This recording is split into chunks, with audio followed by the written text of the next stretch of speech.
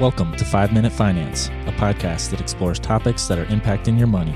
Join us as we discuss what is moving the economy, markets, stocks, and personal finance. This podcast is for entertainment and informational purposes only and should not be relied upon for investment decisions. Before acting on any financial advice, you should consult a financial professional who can review your specific financial situation. Any opinions expressed by the hosts or guests are their own and do not reflect the opinion of LVM Capital Management. Clients or employees of LVM Capital Management may maintain positions in the securities discussed in the podcast. Welcome to 5 Minute Finance. Tyler and Jordan here today. We're going to talk a little bit about risk and maybe some of your appetite for risk as an investor and how to incorporate some of that into your investing. So first, we're going to give just kind of a broad definition that we get from the SEC, and the risk that we're going to be referring to today in investing is the definition. Risk refers to the degree of uncertainty about the rate of return on an asset and the potential harm that could arise when financial returns are not what the investor expected. So there are many types of different risk in the market. Jordan, you want to talk a little bit about some of those different types of risk that investors should be aware about? Absolutely. So some of the bigger ones: business, volatility, inflation, interest rate, and liquidity. Business risk: is the business going to be around tomorrow? Volatility, we generally think of a price increase or decrease. Inflation: will my purchasing power be eroded over time? Interest rate risk: I buy a bond at 2% and rates go up to 3%, you're missing out. And liquidity: how readily something could be turned into cash, after sale. A few different types of risk involved with investing there. How do you kind of think about risk for maybe your own personal investments, Jordan? Yeah, I thought it was interesting on the definition there. It talked about, having returns that weren't what you expected. And I think as investors, we generally think an investment that's negative or, has a negative return. With my own investments, kind of the old adage, don't risk more than you can afford to lose. You have your retirement money, you have savings account, emergency fund.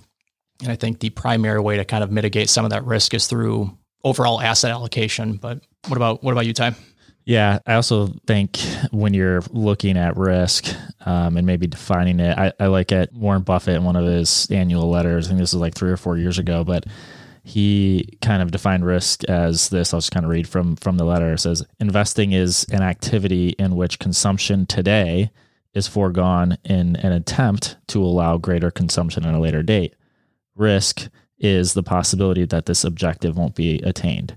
So I think that's kind of really important to think in particular when you're looking at investing, and then maybe even when you get towards retirement, that you've saved all this time so you can spend in the future. And if that money is not available for you, and in particular on a purchasing power basis, right, you want to be able to consume at least the amount that you have saved. And if inflation erodes that purchasing power, you won't be able to do that. So personally, I think the best way to maybe hedge that inflation type risk is, owning stocks. And we always say that the best way to take advantage of inflation or keep your income growing with inflation is to have the income from your portfolio, particularly from stocks, growing faster than inflation.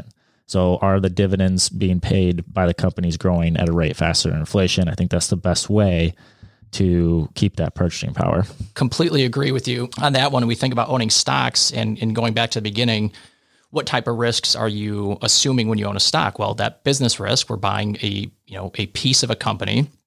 Volatility risk, stocks do go up and down.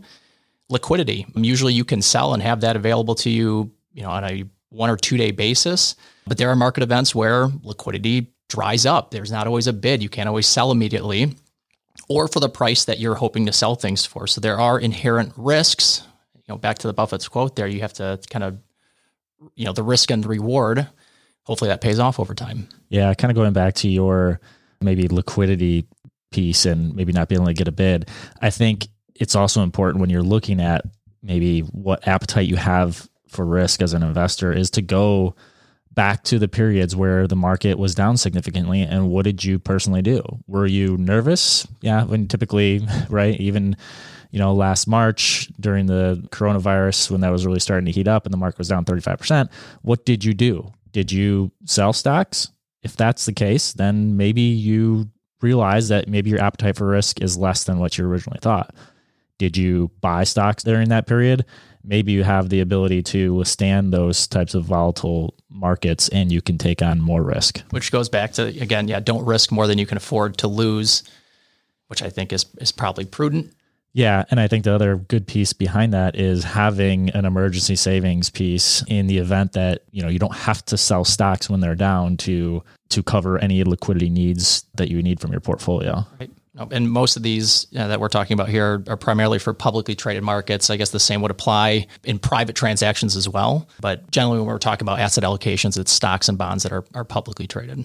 Yeah. And in asset allocation, in particular in retirement, if you are following the 4% rule, what does that mean in terms of taking risk and the ability to take money out using that 4% rule? And if you look at it historically, the average bear market lasts about 4.5 years, peak to trough back to the prior peak. And if you are in retirement now spending 4% of your portfolio, the math would say if you have 20% in bonds, that's 5 years of liquidity that you could take. So you're not having to sell stocks in a bear market. The other side of risk that maybe is not necessarily talked about as often as downside is the upside risk.